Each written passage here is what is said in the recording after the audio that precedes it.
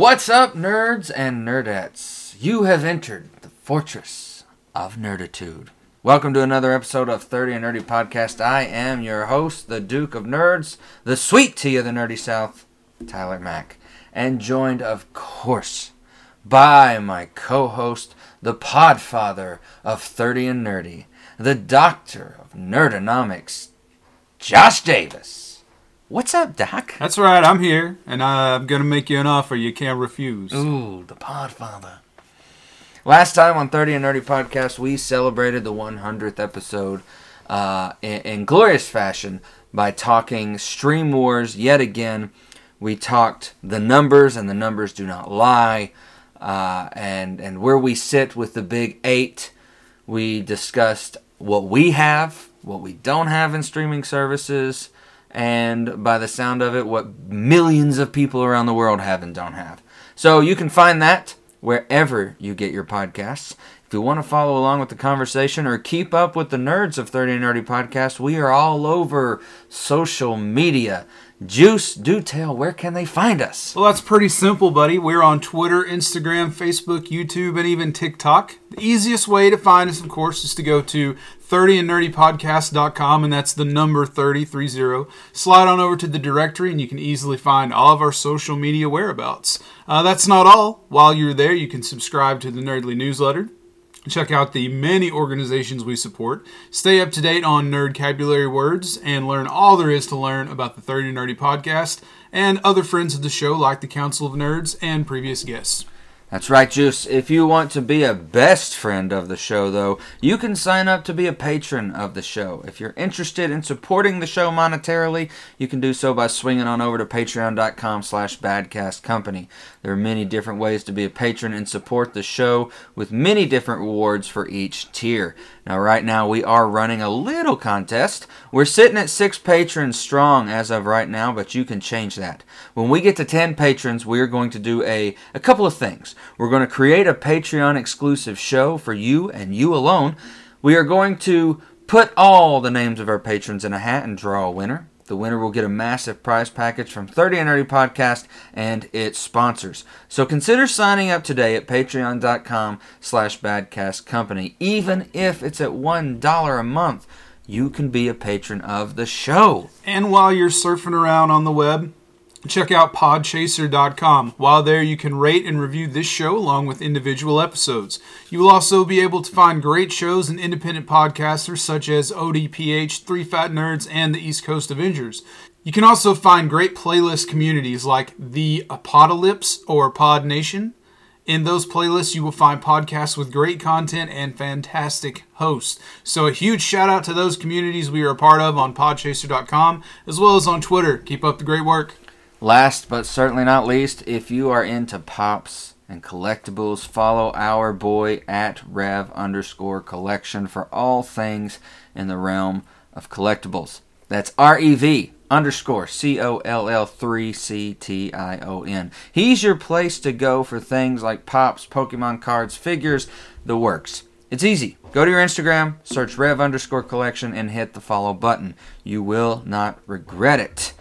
Now, with that business over with, let's have some fun. DJ Mike Howie, take us to the show.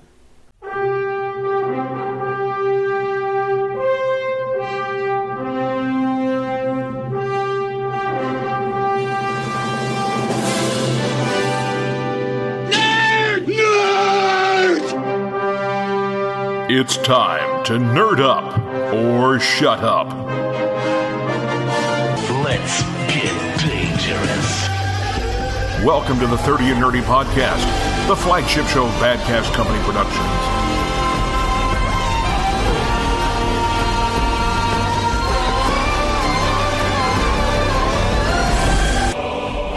The 30 and Nerdy Podcast is an alternate reality radio show, a member of the Legion of Independent Podcasts, and part of the Council of Nerds.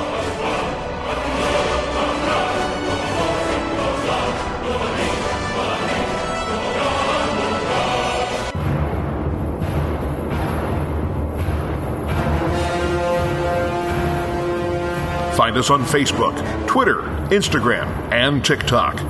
Reach out using the hashtag 30andNerdyPod. You can also find us and other amazing podcasts at podchaser.com by searching The Apocalypse and Pod Nation.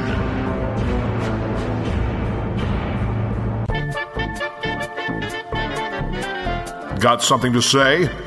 Email us at 30andnerdypod@gmail.com or check out the website at 30andnerdypodcast.com. Now, sit back, crank it to 11. The nerds are here.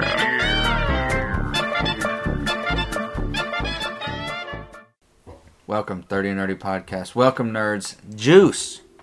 How's life, man? Great, man. My friend, I'm so excited to be back full time. Like, I don't know if we really touched on it enough last episode, but We did not. I'm just so stoked to be back and being a part of the show again. And I've missed it. It's been like a big piece of my life has been missing for real. And I've been so out of the loop on all the nerd stuff because I've been so busy with the new job and everything. And this motivates me to keep up and be in the know so we can help out our nerdly friends out there. I agree. So I'm super happy about that. I feel terrible for not touching on it too much in the last episode, but we just had so much to talk about. But yes, the juice is loose on 30 and Nerdy Podcast full time now. Yeah. So very happy to have you back without getting too sappy. It felt like old times last week. It felt like things were complete again. Yeah. And that's not to talk down on many of the different people who have been part of 30 Nerdy Podcast over the last year. Very thankful, and we are going to have more guests at different moments and crossovers and stuff like that. But the juice is loose on 30 and Nerdy Pod again, and as I said last week, the Doc and the Duke are writing again, and it feels good to have you back, man. Well, that's just fine. That's just fine. It's Memorial Day weekend, everybody. It is. Happy Memorial Day. Hope everybody's staying safe out there. Thank you to all the servicemen and women, veterans of every war, and without you all, we might not even have the freedom to be doing a podcast where we just get to talk about whatever the heck we want. Ain't it the truth? Ain't it the truth? Ain't it the truth? So, I don't know if you know this, but this past week I've was on a cleanse. A cleanse, you say? Juice cleanse. Oh.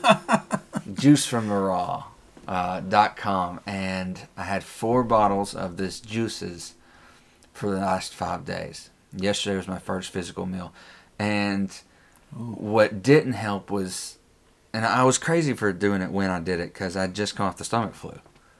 So I really, in the last 2 weeks, yesterday was my first solid meal, and I hadn't lost 9 pounds. 9 pounds. Well, that's great, but that answers a lot because when you got here, I said, "Oh, how are you doing?" You're like, "Oh, I'm really tired." Well, no wonder you're tired. You didn't eat for 5 2 weeks days. almost. 2 weeks? Yeah, because the stomach flu was about 4 or 5 days long. Yeah. I really didn't eat on that, and then I went straight into the cleanse. Jeez. I'm a glutton for punishment. Must be. But yesterday, I felt good. I feel good. I'm just a different kind of tired. It's like I'm not carb energy for the past 2 weeks. It's not been that artificial energy. I've had to let it be natural energy. And it does feel different. I do say I do feel a little lighter, which is good. The scale says in the last 2 weeks I've lost 9 pounds, which I'm happy. Yeah. I still have a ways to go. I kind of just looked myself in the mirror a couple weeks ago and said, summer's coming and you're not comfortable in your body and you've been putting it off and you have a serious addiction to food. So it's time to, have your own little hot girl summer, and it's time. Do you know how I know this is the 30 and Nerdy Podcast? Because instead of talking about like cool hip things that we used to do, we're talking about cleanses and losing weight and drinking Coke Zero, and I'm being taken off my blood pressure medicine. You know? Really? Yeah. So That's that's how I know That's we're old guys now. Yeah, we can't rally the way we used to. No. Certain illnesses last longer on us now. Which, the weird thing is, I had never had a stomach flu. I had always heard of people having the bug Welcome or to the stomach club. flu, and I have no memory of the day Maddie actually drove me to the doctor. I was just so out of it and so achy and so miserable, and I don't like being taken care of. I don't like not being able to get up on my own and grab something to drink, or having to rest so much and drink fluids and rest and drink fluids. I hate it. Absolutely hate it. So I feel good. Well, isn't it nice to be the king? Oh, I hate being taken care of and having to do things for myself. What a miserable experience. I feel good, but like I told you when I got here, I'm just tired. I'm tired, but I feel good, if that makes sense. Yeah. Okay. So, what have you been into this week since we last talked? Well, I'm officially on summer break, folks, so I've been doing a whole lot of nothing. My wife is still going strong at school. She's got another week because her county started like 2 weeks after mine, so I finished earlier. So I've just been home with Emma, and Daddy-daughter time. that's been about it. Really nothing. Catching up on all the nerd stuff. Nice. Mowing your yard? I have mowed my yard on my fancy new mower at least once since we last spoke. That's another way to learn that we are old, is we're excited about things like riding lawnmowers. I talked about that mower for about a week straight, I'll tell you that. Like, she is, looking good. You want to come see her? Every time that I look in the mirror, I slowly start to resemble Hank Hill a little bit more. So, there's that. We got that going for us. But speaking of catching up on nerd stuff. Yes. Did you see this Eternals trailer? I did. Josh. What? I am not feeling the angsty excitement like I used to with the upcoming slate until probably Spider-Man. And even then, I'm like, okay, with all the news surrounding it, is it going to be, I've talked with you 1,000 times about it being, is it going to be too watered down with people coming back? All the crossover all stuff. the crossover stuff. So even then, I'm like, this year, 2021, I'm not stoked for Shang-Chi or Eternals, or I'm a little stoked for Spider-Man, but I'm really like, okay, past that, I could see myself being elated when we get to Doctor Strange 2. Sure. But this just, and I don't want to sound negative, because I am going to be there and I am looking forward to it. I understand what you mean, because I'm kind of the same way about Eternals and maybe it's because we didn't read them. Yeah, it's I know like that's nothing not our about them. stuff, and all the big names have already been introduced at this point. Now, when we get to some hints of the X-Men coming in and Fantastic Four, I think we'll be a little more excited. Yeah, we'll be a little more lively about that. But we also have Loki coming up in a couple weeks or so. We got a lot of good stuff on the horizon, but I understand what you're saying. I watched the trailer for the first time today, actually, and yeah, I didn't get that giddy, like, oh my god, you know, kind of excited. But like, I was like, okay, it looks like it's gonna be pretty good. We got some big names in there. We got some Game of Thrones people. We got some Angelina Jolie. We got some Salma Hayek. I mean, they ain't in there just for nothing. Like, I think it's gonna be great. And I have heard that it's gonna be one of those sleepers, like people go into it like Guardians of the Galaxy. Like, oh, nobody really knows or cares about these guys. And then it's like, wow, this is the best thing I've ever seen. You've mentioned this source has told you to not sleep on it. You talked like, I've heard it's really good. Who's your source? Well, it's probably my former professor at Full Sail University. He's a shareholder, is he not? He's a shareholder in a lot of things. This dude retired from working on the stock market in his 30s. I think he was 33. He retired. Jeez. And he lives in Orlando, and he has a Disney pass and Universal pass, and when he's not at Full Sail, he goes to the parks and just walks around. And he goes to the movies and concerts, and he went to WrestleMania, and he takes pictures with a lot of the wrestlers, and he's a really cool guy. Connection. He's NXT and stuff. And he plays bass at his church on Sunday. Huh. Yeah. Retired from the stock markets at 30. And when they send out the to vote for the Grammys and stuff, Yeah. he's somebody who gets to vote for the Grammys. He's a big deal.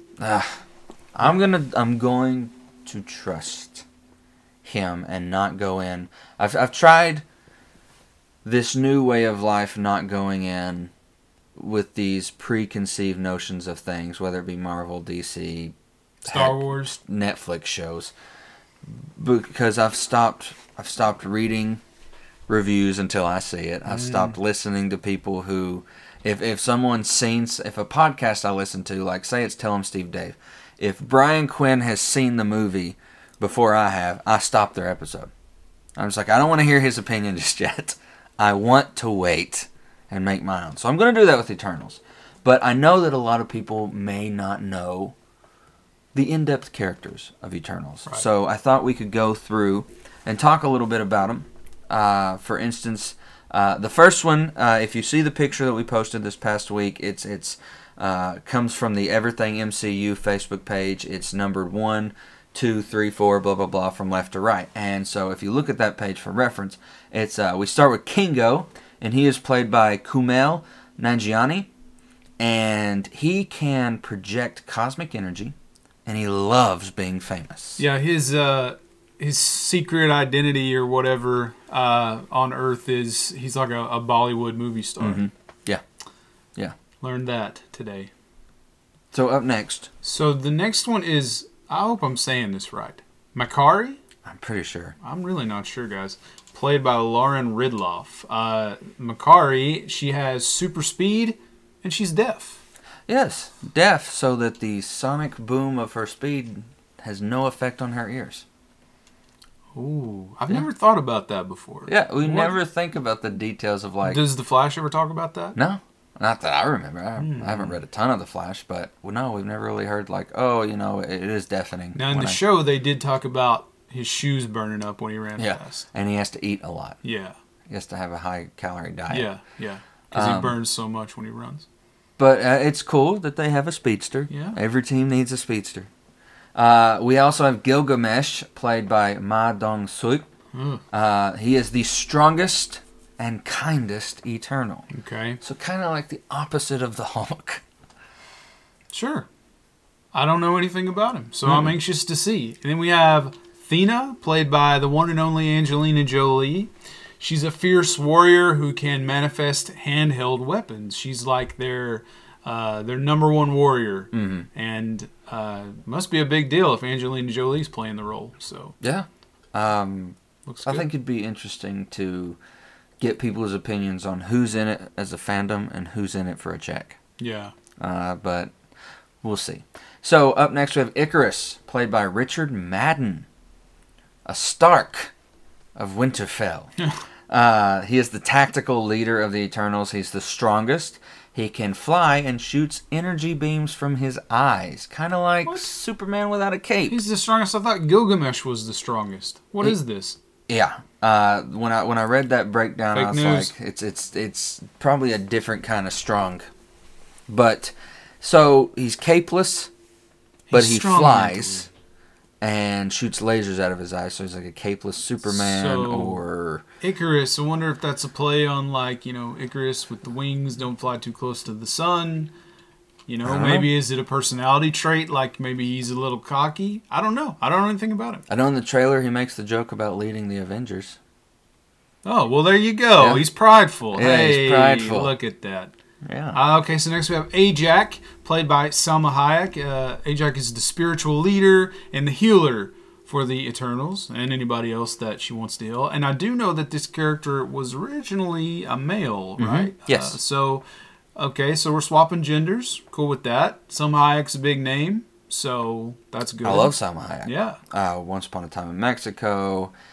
She's in Dogma. She the definitely Silent Bob movie. Played Frida. Frida Kahlo. Yeah. So next is Cersei, played by Gemma Chan. Manipulates matter. And she is in love with Icarus. Okay, so they're the ones, the little lovebirds that were sort of smooching in the trailer. Now, Gemma Chan, she was Minerva in Captain Marvel. Yes. The sniper. Yes. That was her. So She two was. MCU roles for one person. I don't know how I feel about that. We've Has anybody else done that? not MCU. We've We have had- seen Brolin as Thanos, Brolin as Cable. Yeah. We've had Chris as Human Torch in the early years, and Chris as Cap. But MCU to no MCU, I don't think Right. so. I don't Okay. think that's been doubled up yet. Okay. Up next, Sprite. Sprite, played by Leah McHugh. Sprite casts lifelike illusions and is trapped inside the body of a 12-year-old little girl. aren't we all? So,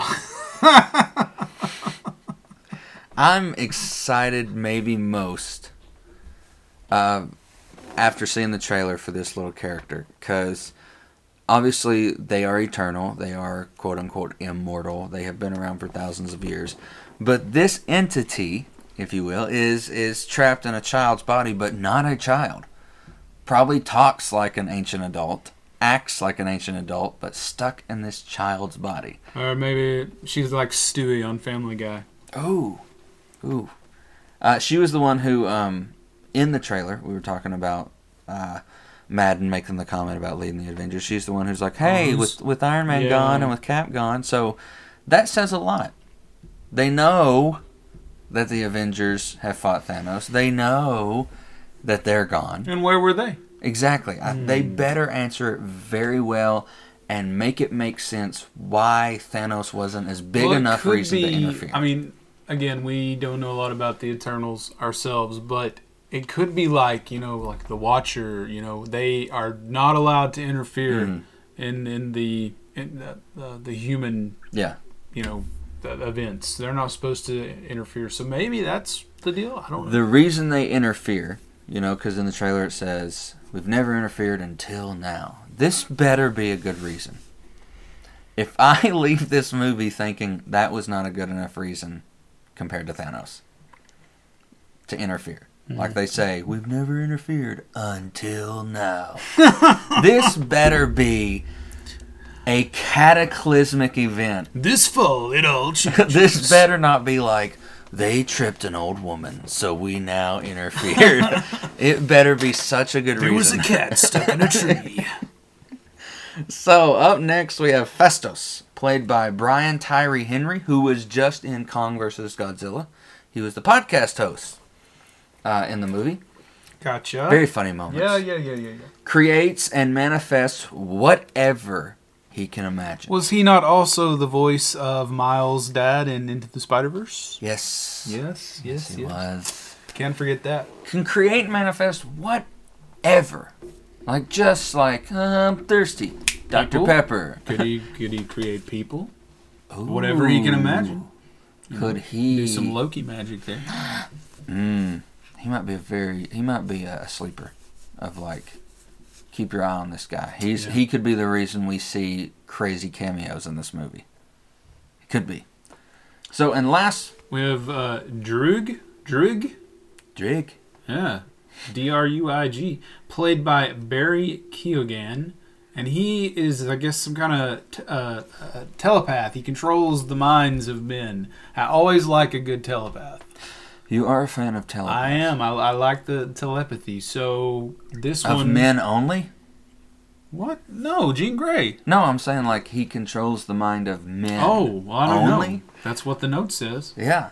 Could be. That's kind of fun because Presidents. it keeps you from Prime ministers. I can't mess with women. Emperors. But men, there's a lot to be said there. Men are easy to control. Yeah, well, that's true. Women, not so much. No, not at all. We will also be meeting Dane Whitman, who becomes the Black Knight. He is played by Jon Snow himself. Kit Harington He knows nothing. knows nothing. So, we will be getting a reunion of Jon Snow and Robb Stark. A little info on the Black Knight here for you going into this movie. He has been a long-time member of the Avengers in the comics. He's an excellent swordsman and horseman. He's a genius physicist and geneticist. It'll be cool to see him and Banner talking. That'll be interesting. Oh, yeah. Or if he ever meets Shuri, Shuri, and Banner in a room together. That'd be interesting. There's a lot of genius Yeah. physicists and scientists and stuff in the Marvel Universe. Yeah. That's interesting. He is an adept strategist and tactician. He has wielded the Ebony Blade and the Shield of Night, and he has magic senses. Now, is he not a human, though? I'm pretty sure. The sword gives him the power? What? I think it's kind of like... It's like a little King Arthur thing, yeah. like Excalibur coming out of the water, because I think the Ebony Blade, doesn't it come from Atlantis? There's some connection to Atlantis with all these people. Yes. I know that. This Namor is also the one of the movies that's been like, oh, will we see Namor? Oh, I hope so. It's been this and Black Panther 2 have been like, is this one of the two movies? Who's going to play Namor? Michael Phelps. I mean... I hope not. I hope not. I would rather... What about Zachary Quinto? Ooh, maybe I'm just saying that because he was Spock. Spock kind of looks like Namor a little bit to me, I guess. I don't know. Quinto could pull it off, maybe. Has he been anything? I haven't read a lot of MCU? Namor. I know that he was, the answer to Aquaman, so to speak. He was Actually, no, Aquaman was the answer to Namor. Yes. But there was something about him I didn't like as much as Aquaman, and I don't love Aquaman. Right. So right. I just never was like, oh, the people Most in the people didn't sea. until recently. Yeah. Yeah. It's funny because think about Game of Thrones. Shout out to Logan. We're not going too in depth about Game of Thrones here, but if you remember, I refuse to discuss Game of Thrones with Logan. If you remember back in season 1 of Game of Thrones, before Jon goes to the wall, Robb looks at him and says, "The next time I see you, you'll be wearing black." He never gets to see him again. They never see each other before Robb dies.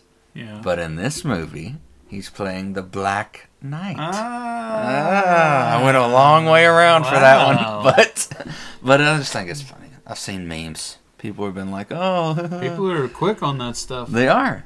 So hey, when does this come out? November? Yeah, it's November. So we get Loki, and then Shang-Chi, and then this. When's Shang-Chi? August? September? September, I believe. Okay, I can't remember. Can't keep it all straight. I can't either. But we're getting Black Widow. July. Like a month and a half. Yeah, we will go from Loki into Black Widow. Yeah. And then we will get Shang-Chi, and then this, and then Spider-Man. And Hawkeye somewhere in there, and also What If. What If? I can't wait for that. I saw another trailer the other day, or maybe it was just a trailer we've already seen just getting replayed. I am very excited for What If.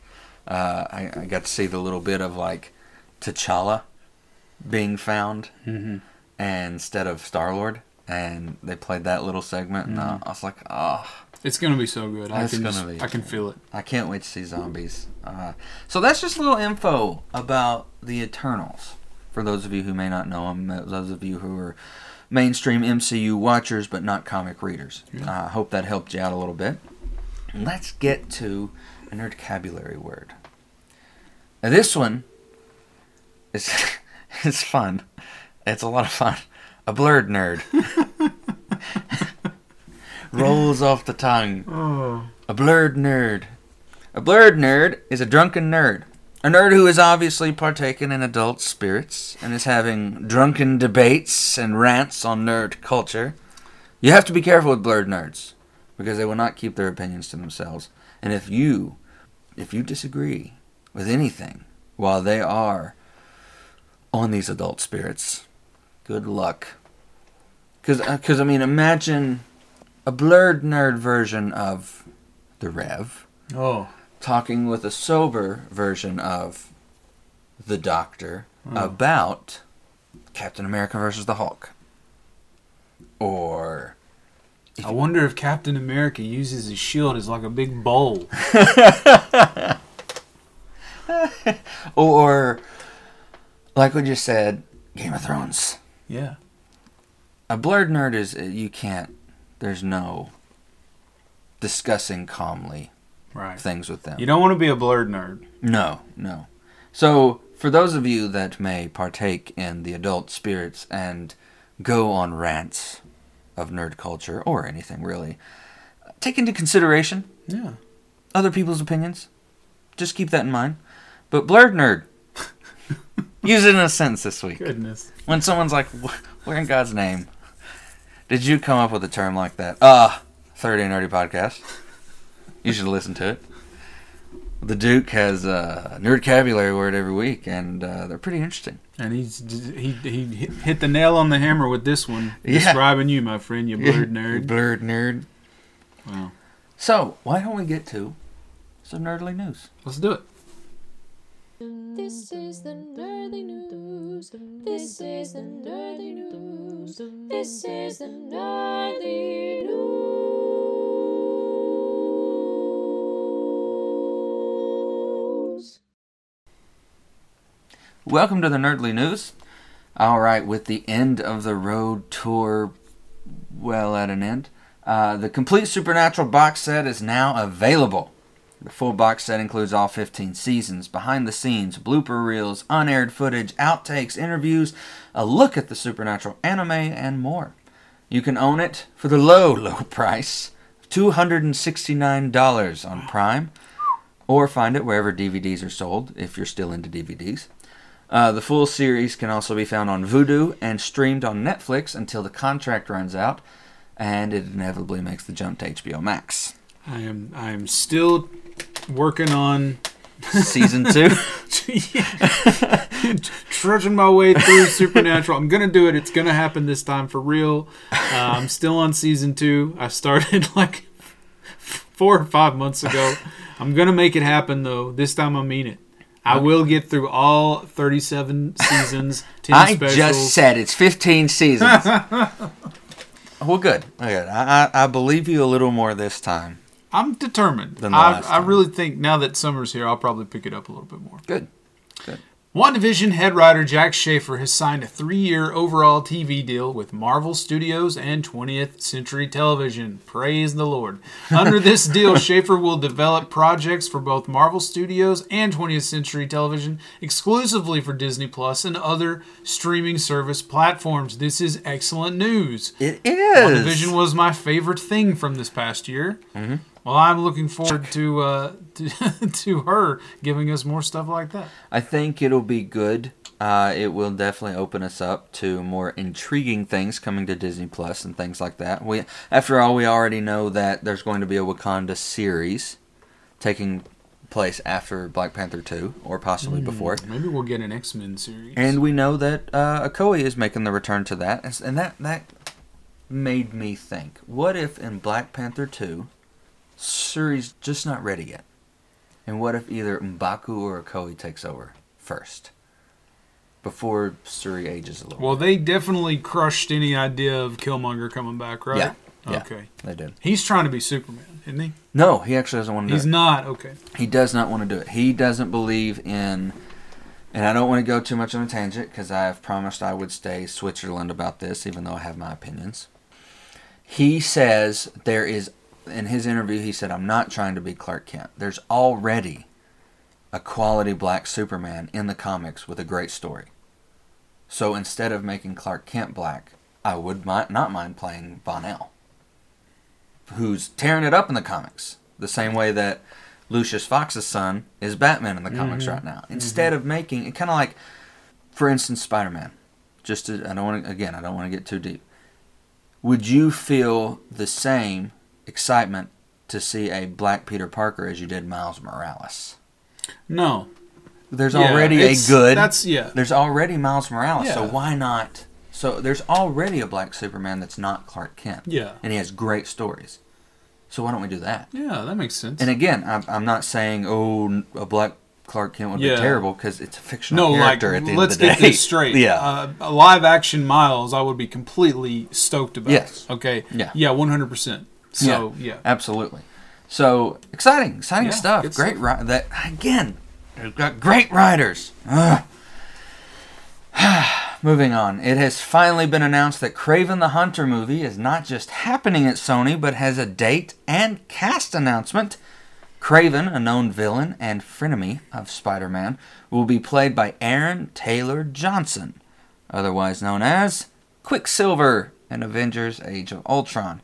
He will be stepping in to play the Ultimate Hunter in the Sony Heroverse. Even though a date of January 13th, 2023 has been announced, little is known about the project or where it will fall in the world of Sony and Marvel heroes. Do we really need a Kraven the Hunter movie? I'm not clamoring for it. Do we really? It's a little late now, but do we really need a Morpheus movie? Oh, no. Morbius, sorry. I am not excited about Morbius. Well, I'm not excited about Kraven. I just wish, and this is me completely eating a lot of the things I said in a certain debate we had during season 1. I just wish Disney would freaking buy Sony at this point. Yeah. Or at least the Marvel properties from Sony. Not Sony, but say like, all right, what's it going to be? Right, and plus I keep hearing this idea that they're going to connect all that stuff together. There's a and new like agreement. Venom to it and everything. And, Aaron Taylor Johnson's already been Quicksilver. Mm-hmm. And if they connect it to the MCU, I'm not going to like that. No. But, I just don't feel like... Because a movie the only about reason the villains we would like have Kraven is to get to Sinister Six. Well, sure, but I feel like a movie about a villain, just a standalone villain, it doesn't work great because you're missing the hero. That's how you feel about Venom. That's how I felt about Venom. Like, yeah, it's pretty cool, I guess, for the most part, but like the whole time I was like, it's missing Spider-Man. Agreed. Yeah. So that's just how I feel. Yeah. All right. In the past week, pop culture lost some impactful names. Samuel E. Wright, voice of Sebastian the Crab in Little Mermaid, passed away at the age of 74. Mark York, who played Billy Merchant in The Office, Yeah. he's passed away at 55. Kevin Clark, known for playing the drummer Freddie in School of Rock, has passed away at the age of 32 in a bike accident. Tragic. We are 32. Man. God. It's terrible. And I remember that kid Yeah. from that movie. Yeah. I play the drums. It's because you're too stupid to play anything else. What a great Shut movie. up. And well, what a rest in great peace movie. to all of those gentlemen. Billy Merchant shocked me. Do you remember him? I did. He was the guy in the wheelchair that Yeah. Michael he brought owned. in. He owned the Office complex. How for a long while. does it take you to brush your teeth? Oh, I don't know, like a minute and a half. That's like 10 times as long as it takes me. Yeah. Rest in peace to all Yeah. of those great lost in pop culture. Dragon Con will be live and in person from September 2nd to September 6th, and Dragon Con Viral will be back online to stream tons of Dragon Con goodness to a platform near you. It's a hybrid approach that lets every fan choose their own adventure. The goal is to have a safe and fun convention this year while catering to both online fans and in-person fans. Wow. Dragon Con's a lot of fun. It's Great. It's big. It's a great step that they're doing a hybrid. We know that I would say within a few weeks we will probably get more out of New York Comic Con. More news coming soon. Mm-hmm. I am going to try the hardest I've ever tried to get press for one of those. Oh, that'd be awesome. So we can talk so much about that. So here's crossing the fingers Ooh. to hoping for that. But good news. Good news. Things are opening up. Dwayne "The Rock" Johnson will be producing and starring as the voice to Crypto the Superdog in an animated DC League of Super Pets movie. The superhero action-adventure from writer-director Jared Stern hits theaters on May 20th, 2022.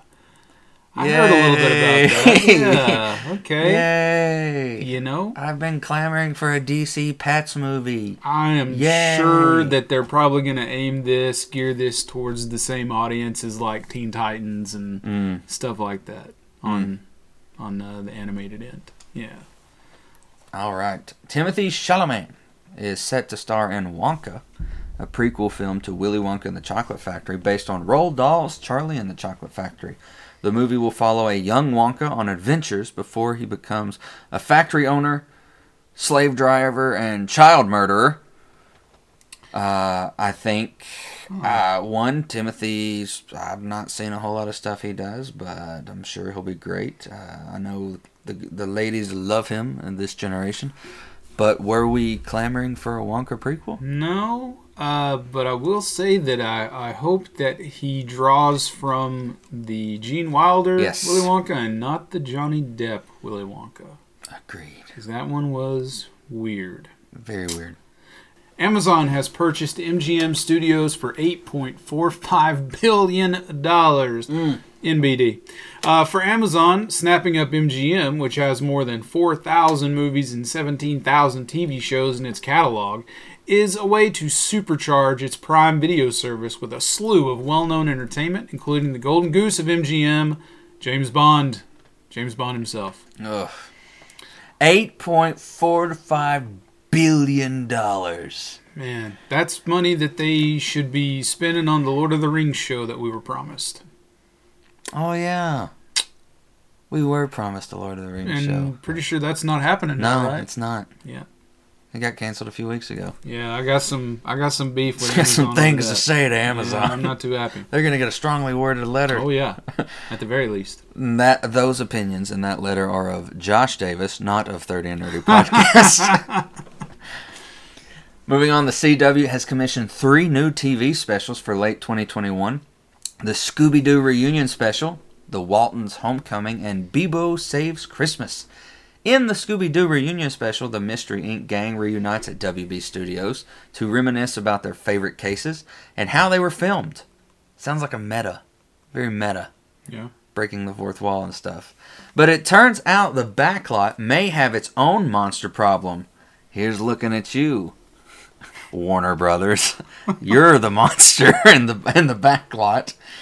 Fred, Daphne, Velma, Shaggy, and Scoob investigate the mystery while celebrating the legacy of their franchise during this 1-hour special. In other CW news, the pilot of Powerpuff, the live-action series based on the popular Cartoon Network animated show The Powerpuff Girls, is being overhauled and reshot because the initial plot was too campy and not as rooted in reality as the network's execs would have liked. You know, I heard a little bit about that with the Powerpuff Girls, that some images sort of were leaked and people We're not happy. did not approve. Kind of like Sonic. Yeah. So Powerpuff Girls has potential to be like a big deal. Like they could really do something special with that in this new modern era of everybody loves superheroes and Live action, especially. you know, yeah. So let's hope they get it right. What's her name from Agents of S.H.I.E.L.D. is playing Blossom. The lead, Chloe, she was the lead in Agents of S.H.I.E.L.D. She was playing Blossom. Right. I know what you're talking about. I'm excited. Love Scooby-Doo. Very interested in the Powerpuff, but I have some things to say about a few things. One, the monster haunting the WB studios is Warner Brothers and Sarnoff and Hamada. Yeah. Hashtag Restore the Snyderverse. And I think it's funny that they are being very vocal about, and I get that people didn't like what they saw of Powerpuff, but like network execs didn't like something, so they're having them reshoot it. Very Warner Brothers. Very Warner Brothers. But at the end of the day, I'm sure. I see you didn't appreciate the Waltons' Homecoming special. Well, I didn't want to go to. I mean, that's what everybody's really everybody's waiting for. Everybody's really waiting for the Waltons. Moving on, Amanda Segel is set to pen one of the prequels to Game of Thrones called 10,000 Ships at HBO, so a prequel series to the original show. The show will follow Princess Nymeria, who journeyed with the Rhoynar to Dorne and married Lord Mors Martell. No other information has been released about this particular prequel at this time. Now, how many different prequels and sequel series have we heard about at this point? There's a Targaryen prequel, this one, and another one that's supposed to be written on right now. I feel like their time has passed. Yeah. And with how poorly received the finale was and the whole last season, I feel like they killed all their momentum. This show, though, like, what's 10,000 ships gonna be? What a name. Be like, 10,000 ships.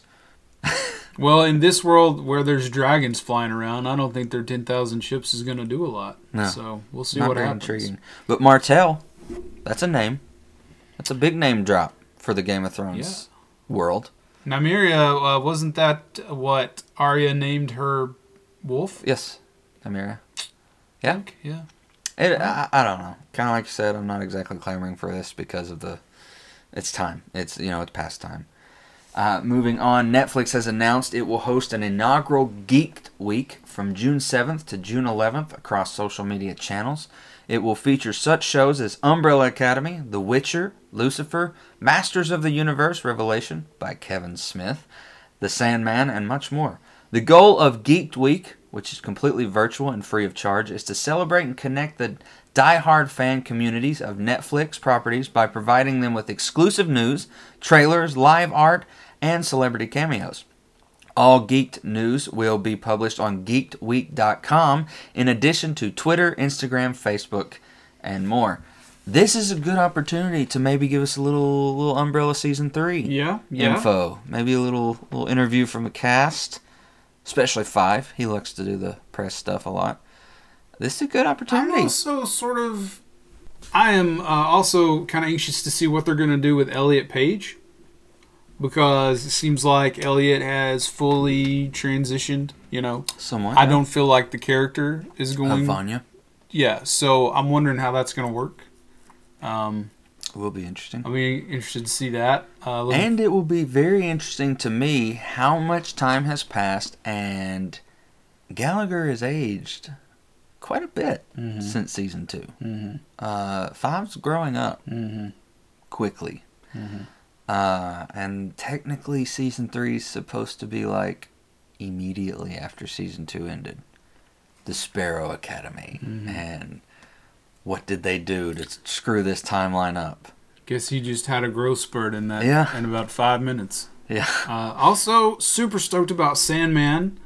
Very stoked. I hope that when the time comes, maybe we do like a full episode on Sandman, like the show, the comic, the history, all of it. I hope we do that, because I fell in love with that. Have you listened to the Audible? Not yet. Ooh, that voice cast! Oh my god. Yeah, it's on the list. It's on the list. Well, you have summer to work through all. Well, I got to get through Supernatural this summer, so I'm completely booked.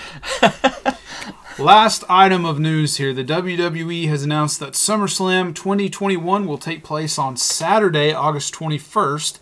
From a summer destination location. Interesting, it's a Saturday, not a Sunday. The venue will be announced during the 2021 Belmont Stakes pre-race show on NBC this Saturday, June the 5th. Tickets for SummerSlam will go on sale Friday, June 18th, and the event will stream live exclusively on the Peacock in the US and on WWE Network everywhere else. Tickets for the live summer tour go on sale Friday, June 11th. For more information, check out WWE.com. Saturday. Intriguing. Yeah. Very intriguing. I wonder... I still think that this summer location will be Florida. It just feels like Florida's still easy. Man, safe. I was really pulling for Myrtle Beach, man. we could have finally made it to SummerSlam. No. It's been so hard because we've done Rumble, we've done Mania, and SummerSlam has always been West Coast, and even if it's Florida, dude, I think we should think about it. If it's close enough. I mean, SummerSlam, to mark off SummerSlam of the big four. Mm-hmm. The big three, really. I mean, technically, if I were to say four, it'd be Survivor Series. Survivor Series, I think, is probably higher up than SummerSlam. Yeah. I think, didn't Survivor Series start before SummerSlam? Oh, yeah. Survivor Series started before SummerSlam, but SummerSlam's the blockbuster. The summer blockbuster. It's the midway. It's the Fast and Furious of, It's like that midway point before, the second half of the year leading to WrestleMania. So, I would love to do that. That'd be great. But hey, WWE, live events, I would say it's exciting, it's great, but, we've already discussed last week where fingers are kind of off the pulse of wrestling currently because it's just rough to watch. Yeah. But, yeah, so that is the end of your Nerdly News. We're going to step away for a quick break. More 30 and Nerdy podcast when we return. Tennessee Legend Distillery was founded in 2015 and has quickly become one of the top distilleries for natural extracts and ingredients in its spirits. With no high fructose corn syrup, artificial sweeteners, or harmful ingredients, Tennessee Legend Distillery has 4 locations in the state of Tennessee, with our Newport, Sevierville, Cookeville, and Nashville distilleries. You see, at Tennessee Legend Distillery, we have spent more time focused on the quality of our spirits than the number of our stores. We have a great selection of non-flavored spirits as well, like vodka, bourbon, whiskey, and gin. Tennessee Legend Distillery has multiple awards and medals for state, national, and international spirit contests, and even carries 2019's Best Tasting Whiskey in the state of Tennessee with our Salted Caramel 60 Proof Whiskey. We offer discounts for veterans, active military, nurses, police officers, firefighters, first responders, and even multiple bottle discounts. Don't live in Tennessee? We ship to select states. Go to gacraftspirits.com to see if we deliver to you. That's gacraftspirits.com.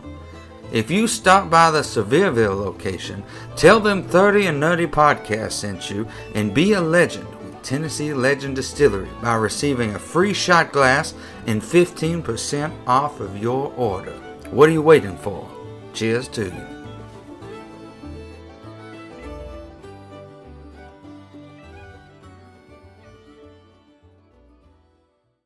Welcome back, nerds and nerdettes, and it is time to celebrate.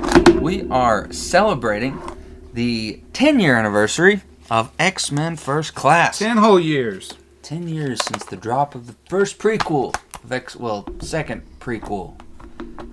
Because Origins, Fox was so screwed up. Nobody's really too sure what it is, because it's like it's a prequel. No, it's a reboot. No, it's a little bit of both. It's a requel. Yeah, it's X-Men First Class. I like it. Yeah, me too. But you know, it played heavily on the generation of X-Men that I didn't grow up to, because it was very 60s. These were the comics and the stories from the early era of the X-Men. I feel like it would have been better had it been like the actual young versions of the characters from the other movies, like the actual first class from Xavier's school, like Beast and Iceman and Marvel Girl and Cyclops, and Angel. I think that's Emma Frost. Kinda. She wasn't in the first class because she was with the Hellfire Club. There is an old VHS I still have called X-Men 85. It's a VHS tape of it's Kitty Pryde's origin. And it was very similar to the '90s origin of Jubilee, very similar. Yeah. And Wolverine's Australian. Well, don't you know I'm Wolverine? Wow, it's weird. The Blob's in it, and Toad is not Toad. He's very normal in a gray suit, and he's just jumping around. He's like a bad video game villain. Oh no! It's very weird. And Magneto? Magneto's in it. Charles is in it. We see a lot of Danger Room. Colossus is Colossus. You know, there's not much you can differentiate from Colossus. But it's Kitty Pryde's origin. And that is my first time seeing the First Class. What I thought was the First Class. Right. But then I went to learn that it was just a one-off movie, and they were just like, who could we play with as the early iteration? And they wanted to use new characters. They want to introduce new types of characters rather than just bring in all the young ones we already knew. So I get that aspect of it, but I feel like we would have been more invested maybe had it been a real true prequel. Like absolutely. Early days of the school, of young early Jean, Storm. young Cyclops. You know, they screwed up the Angel thing because he came in late in the original series, but like young Beast, all that stuff. But I mean, we did get Young Beast, to be fair. We did. So yeah, there's lots of good and bad things about it. If you view it as a standalone movie, forget about the other ones that we grew up on. Hey, not so bad at all. Not so bad. Not so bad. A lot of great things about it. Yeah. But when you try to connect it to the old ones, which there is clear efforts of them doing that, yet at the same time, clear disregard for certain things that they have established, which is so frustrating for me. And I remember being in the theater and seeing this movie 10 years ago, walking out thinking, wow, it was really cool, but they ruined this and they ruined that from the old movies. No continuity. Yeah, like, that's why I say, like, oh, it's a prequel? No, it's a reboot? No, it's both? Yeah, so there it is. Yeah, so obviously we are going to break down X-Men First Class. We're going to give you a little information, our thoughts, fun stuff like that. So what do you say we get this rolling? This was released June 3rd of 2011, 10 years ago this week. Distributed by 20th Century Fox. Directed by Matthew Vaughn, who directed Stardust, Kick-Ass, and the Kingsman films, which I do enjoy. I don't love the Kingsman movies. Yeah, I like Kick-Ass and Stardust, though. Yeah, I'm not a big Kingsman guy. So the budget was between 140 and 160 million. Yeah, I think it was 140 after the tax cuts that they got. Yeah. But the box office made 353.6 million. So hey, it made money. It made some money. Made a little bit of money. So why don't we just talk about the plot? Sure. What do you say? Yeah. Why don't you kick us off, Juice? Yeah. So we'll break the story apart a little bit at a time, and when a new character is introduced, we can stop and talk about that character and then the casting choice and all that good stuff, and any other general thoughts that we had. So let's start at the top here.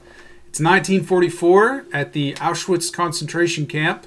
Nazi officer Klaus Schmidt, played by the one and only Kevin Bacon, witnesses young prisoner Eric Lyncher bend a metal gate with his mind upon being separated from his mother.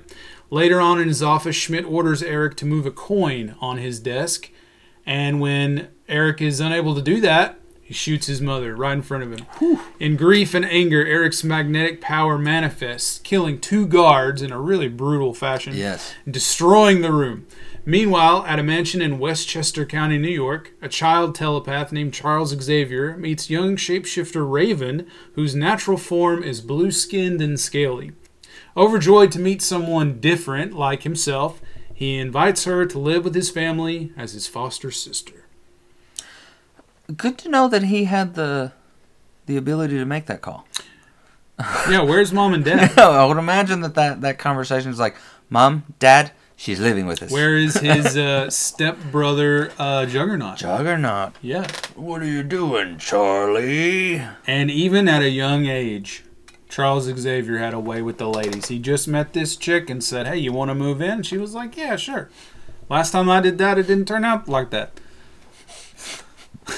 Jeez.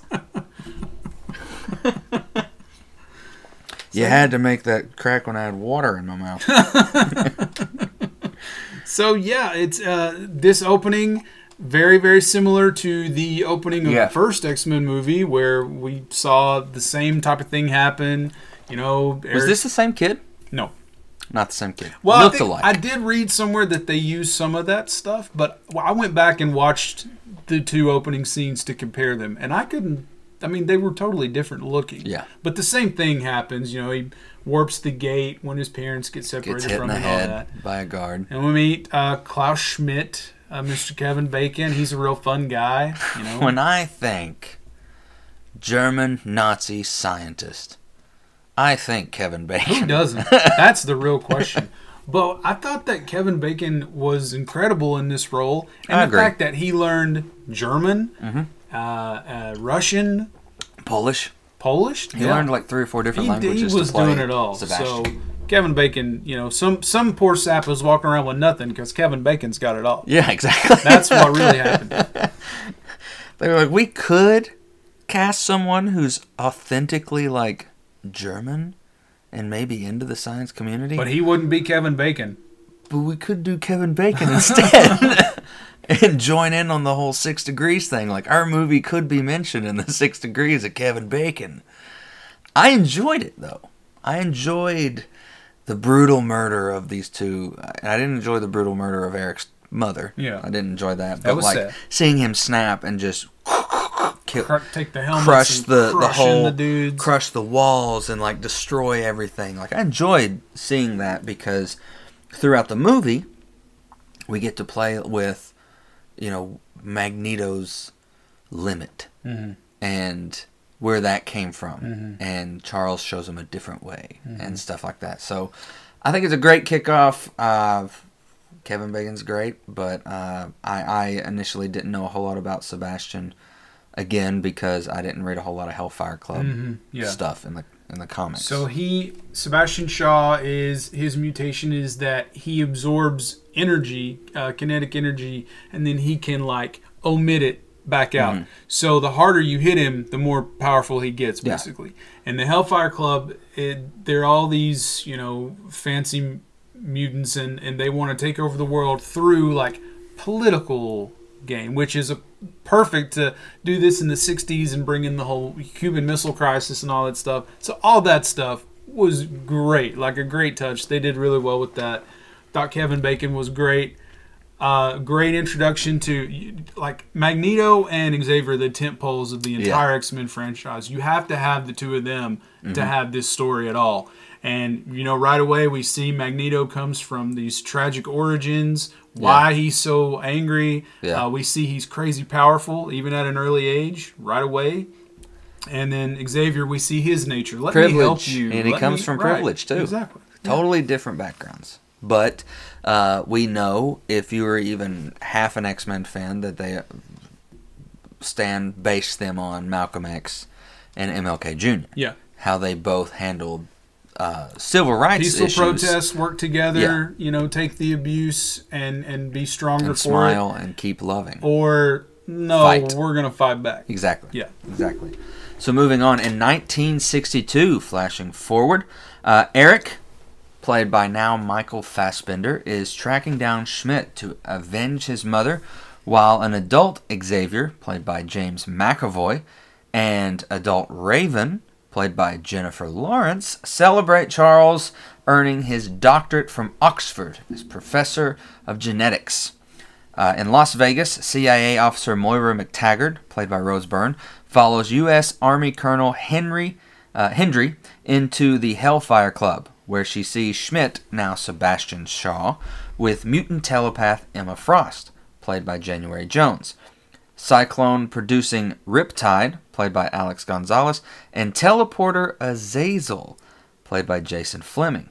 After being threatened by Shaw and teleported to the Joint War Room, Hendry advocates deploying nuclear missiles into Turkey.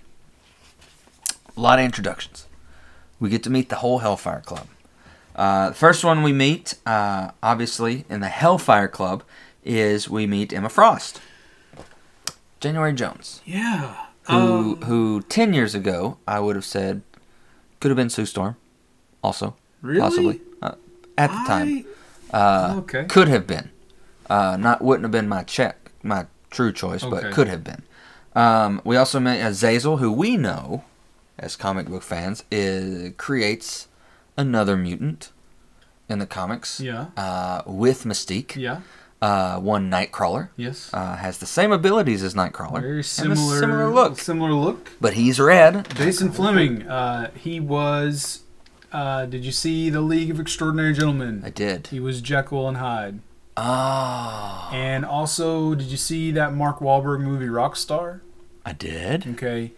You know when Mark Wahlberg, like, the lead singer of the band that he's a big fan of, like, he leaves the band And gives him the mic. and then he takes over? Yeah. That was Jason Fleming as well. Wow. Yeah. Wow. Awesome. So we also meet Riptide, who creates cyclones. I would have called him Cyclone, to be honest. Close to Cyclops, maybe. I guess. And of course, Schmidt, who is now going by Sebastian Shaw, which we as mutant fans and X-Men fans know him better as Sebastian. Sebastian was actually in a video game, a PlayStation 2 X-Men arcade-style game. X-Men... The Nemesis one? Yes. Yeah. Yes. Gray hair, and he actually was dressed like a Sentinel. The character was. But he had like purple and red on. But gray hair, named Sebastian. Shaw? Yeah. Oh, it's probably his like colonial like. Yes. Oh yeah, that's probably what it was. We also meet characters Moira McTaggart, who is very.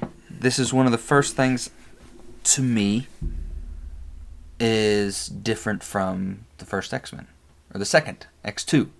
Because Moira McTaggart is not Scottish in X2. Yeah, Moira, or not British. She's a completely different... Moira is supposed to be like a doctor, right? Mm-hmm. You know? So it's an interesting choice to move her into this role as an American CIA officer. Mm-hmm. It worked. And, who's to say that they can't do that? Because...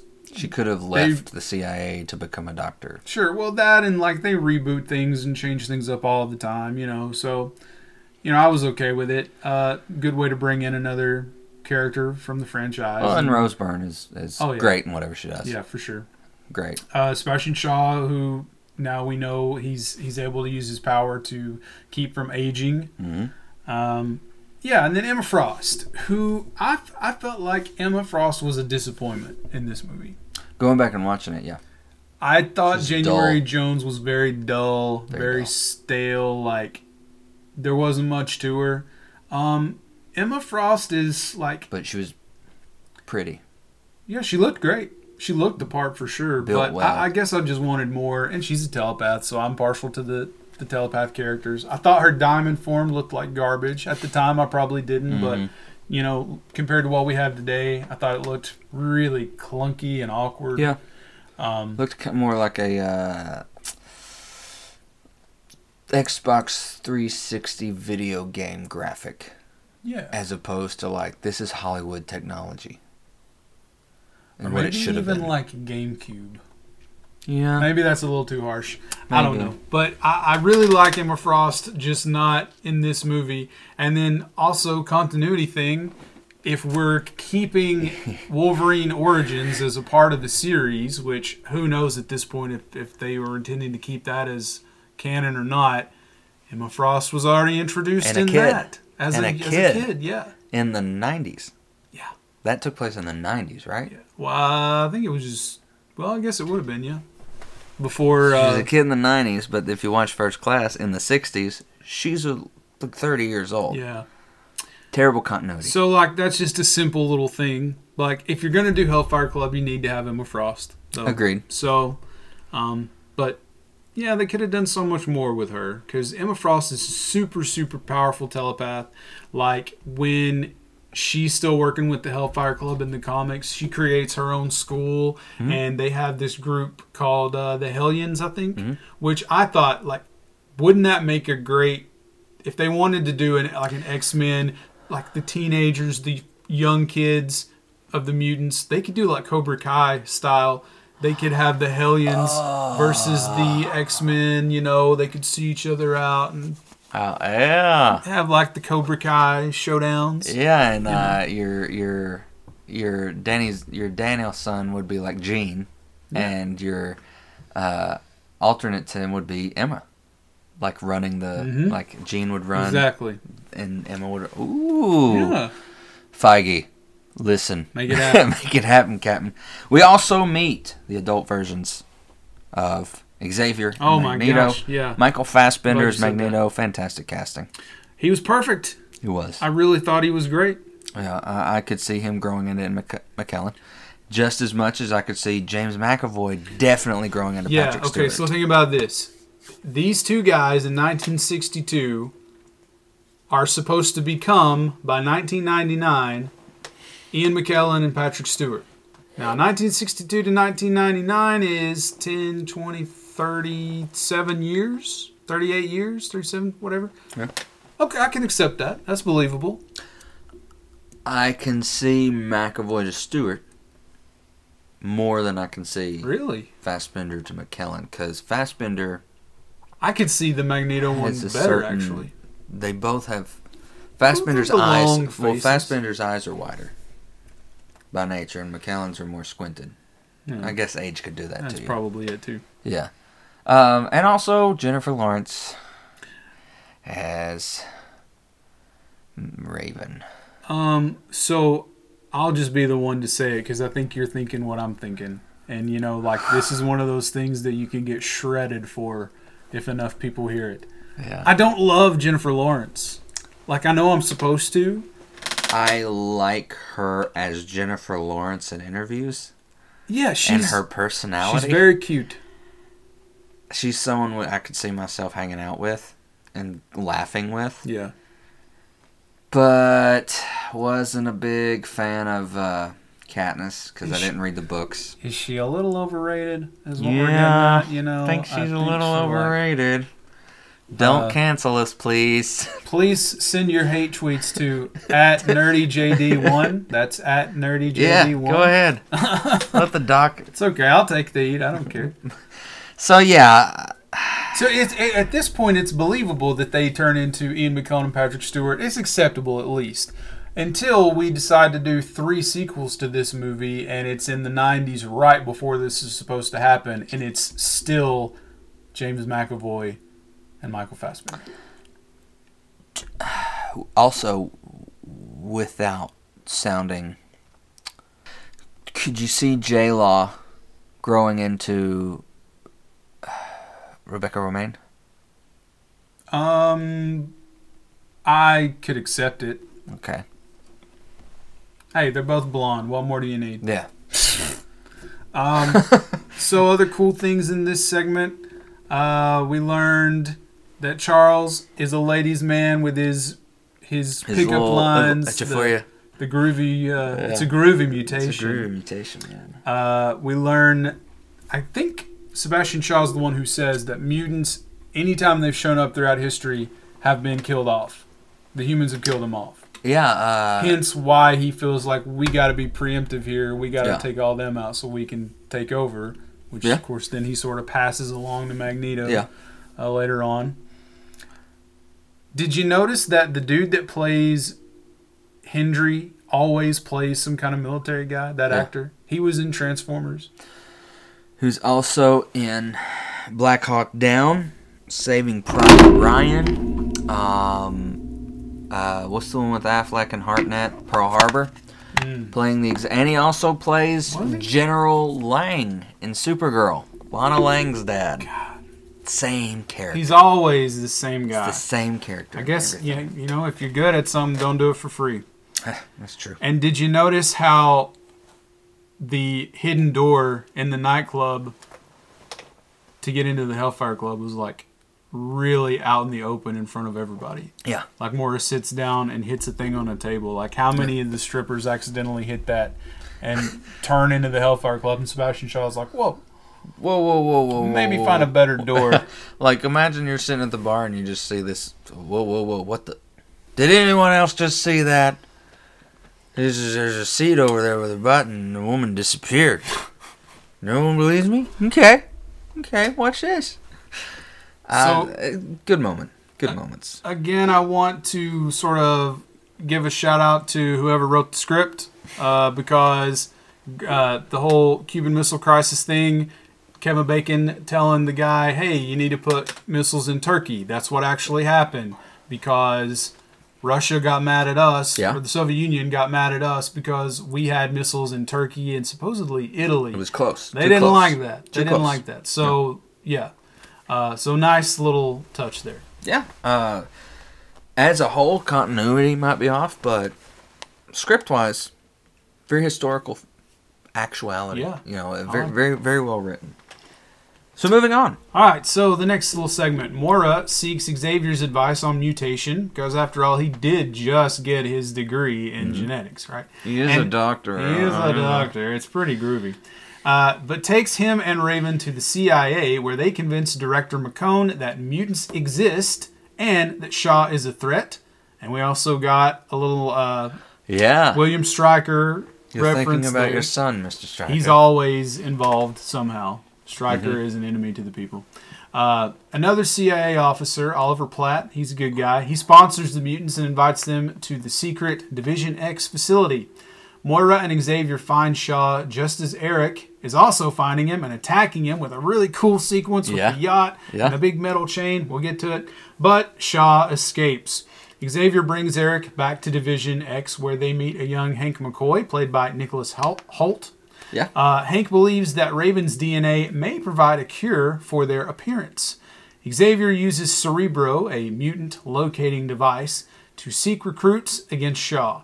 They pick up Angel Salvador, also known as Tempest, which they never say in the movie, played by the lovely Zoe Kravitz. Armando Munoz, Darwin, played by Eddie Gathegi. Alex Summers, also known as Havoc, played by Lucas Till. And Sean Cassidy, better known as Banshee, played by Caleb Landry Jones. They got all those guys, but not Wolverine. But we do get to see him. We do get to see him, though. They create nicknames as they bond together as a team, and then Raven, of course, dubs herself Mystique. And so Mystique is born. And then we also get the first mention of Professor X and Magneto.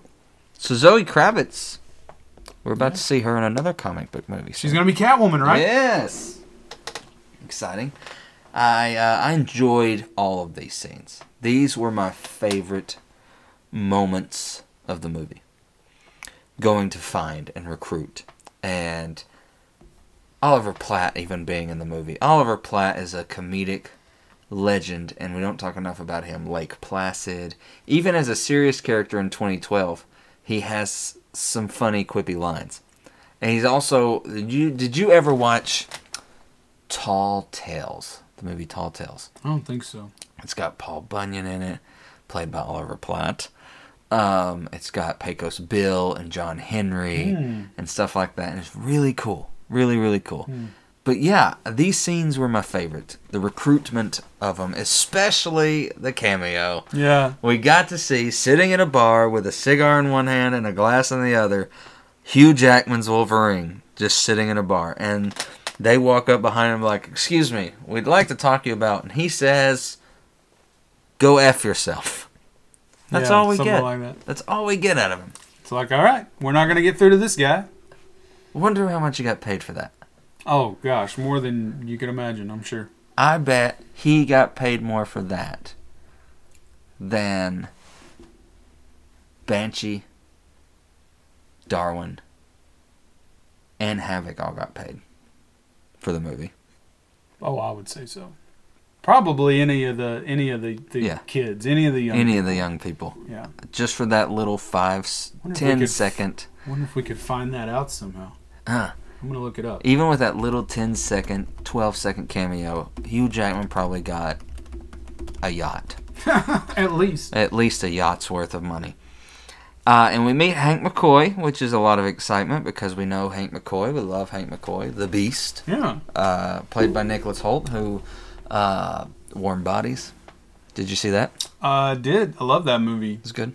He was also in the Jack and the Giant Slayer or something like that. He was in Mad Max. He's done a lot of stuff. He really has. Here lately. Did you catch the Spider-Man reference? No. Okay, so he takes his shoes off and he shows him his beast feet. And he flips upside down onto the little X-Jet model. Yeah. And he's hanging there. And Mystique walks up to him and he's upside down, almost like the upside down kiss. She says, "You're amazing."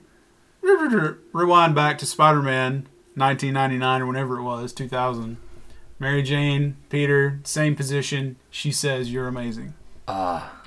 That's definitely not by accident. Yeah. No. That's purposeful. Yeah.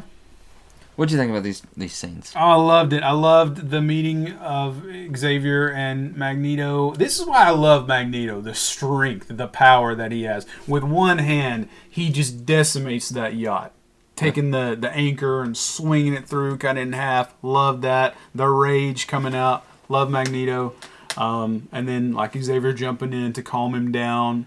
Xavier just has such a calming presence. As far as the X-Men goes, Xavier is the Dumbledore, the Gandalf, all that stuff. When Xavier's around, I feel like everything's going to be okay, guys. You know? You've said that a lot. Yeah, those characters are some of my favorites because I just feel like, we got... Even when you're watching those moments, if those characters are up, I've never said this, but even watching things with you, if those characters are on TV, I can tell you're calmer. There's this peace. There's nothing to worry about. Even just watching, you're like, Gandalf's here. Yeah. We're fine. Yeah. Everything's okay. Dumbledore's got this, guys. We got to see Shaw do the thing when Hendry had the grenade and he pulled the thing and absorbed it. That was really cool. I thought that looked great. Yeah, the visual part of that was really good.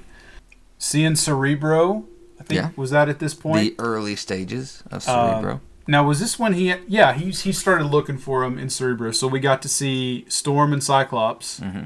He caught a glimpse of them, and they made that joke about, "Oh, you sure we can't get you to shave your head? Oh, stay away from my hair." Mm-hmm. You know, another little nod to him being Xavier being later bald, on. Yeah.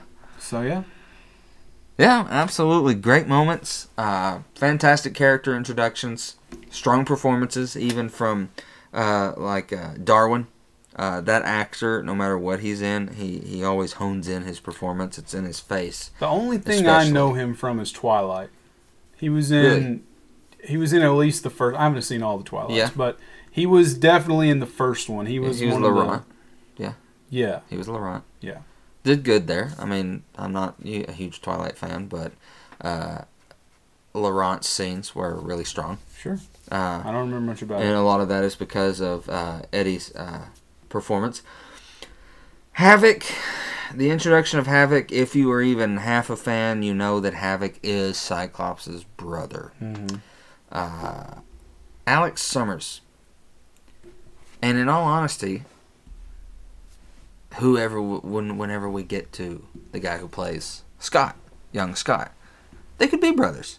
They cast him well. Yeah. I will say that. They cast him well as brothers. Yeah. But I've never been a huge fan of Havoc. I read that this guy also was reading for Beast, and he told him, he's pretty bold, he said, if I get Beast, I'm not going to be in the movie because I refuse to do all that makeup. And they cast him? Cast him. I mean, that may not have been his tone. We have both directed stage productions. I will say there was a story, and I'm going to tell it. I'm directing High School Musical, and a girl auditions for the part of Gabriella. And not to sound too cruel, she did not sound or look or would be able to portray Gabriella. But she said, it's Gabriella or nothing. I will not be Taylor. I will not be ensemble. It is Gabriella or nothing. Part of me really respected that, the honesty. And you got a right to do that. But then part of me was like, who do you think you are? Yeah. So, I respect him for saying that, but I can't say as a director I wouldn't have held it against him. I've been like, all right, listen here, jerk. Yeah, I don't know. You want to be in it? I'm sure that wasn't his tone, but I mean, I did just read that. So. Yeah. I would imagine it was more of a, I really don't. I'm sure the makeup wasn't fun, though. I really don't want to do all the makeup, yeah. So thank you for letting me read his Beast, but I really am not about that life. I'm going to decline that. Yeah. So we are going to get further into the movie, but we're going to step away, let you hear a nice pod promo, and we will be back with more 30 Nerdy Podcast celebrating 10 years of X-Men First Class. Hey everybody, this is RJ, Ash, Ray, Brandon, Harrison, and Bronson. We host a Dungeons & Dragons podcast called Realms and Nerds. Some highlights of our show include wreaking havoc in every town we visit, blowing up hot tubs, killing off fan-favorite characters, high necromancers, inappropriate wedding etiquette, and every now and then, actually good storytelling. Join us in the realms of Pridea for fun fantasy adventures. You can find us on Podbean, iTunes, Google Podcasts, Spotify, or just about wherever you get podcasts.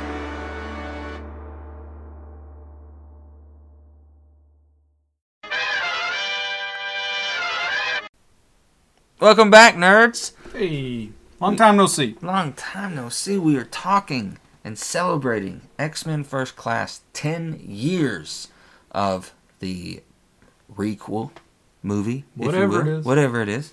And we are breaking down the movie, talking opinions, talking casting, and fun little unknown things while we're at it. So let's get back to it, Juice. Alright, so continuing on with the story. Xavier and Eric capture Emma Frost, who is using her telepathy to manipulate a Soviet general. They discover Shaw's plans to start World War III. Azazel, Riptide, and Shaw attack Division X, killing everyone but the mutants, whom Shaw invites to join them.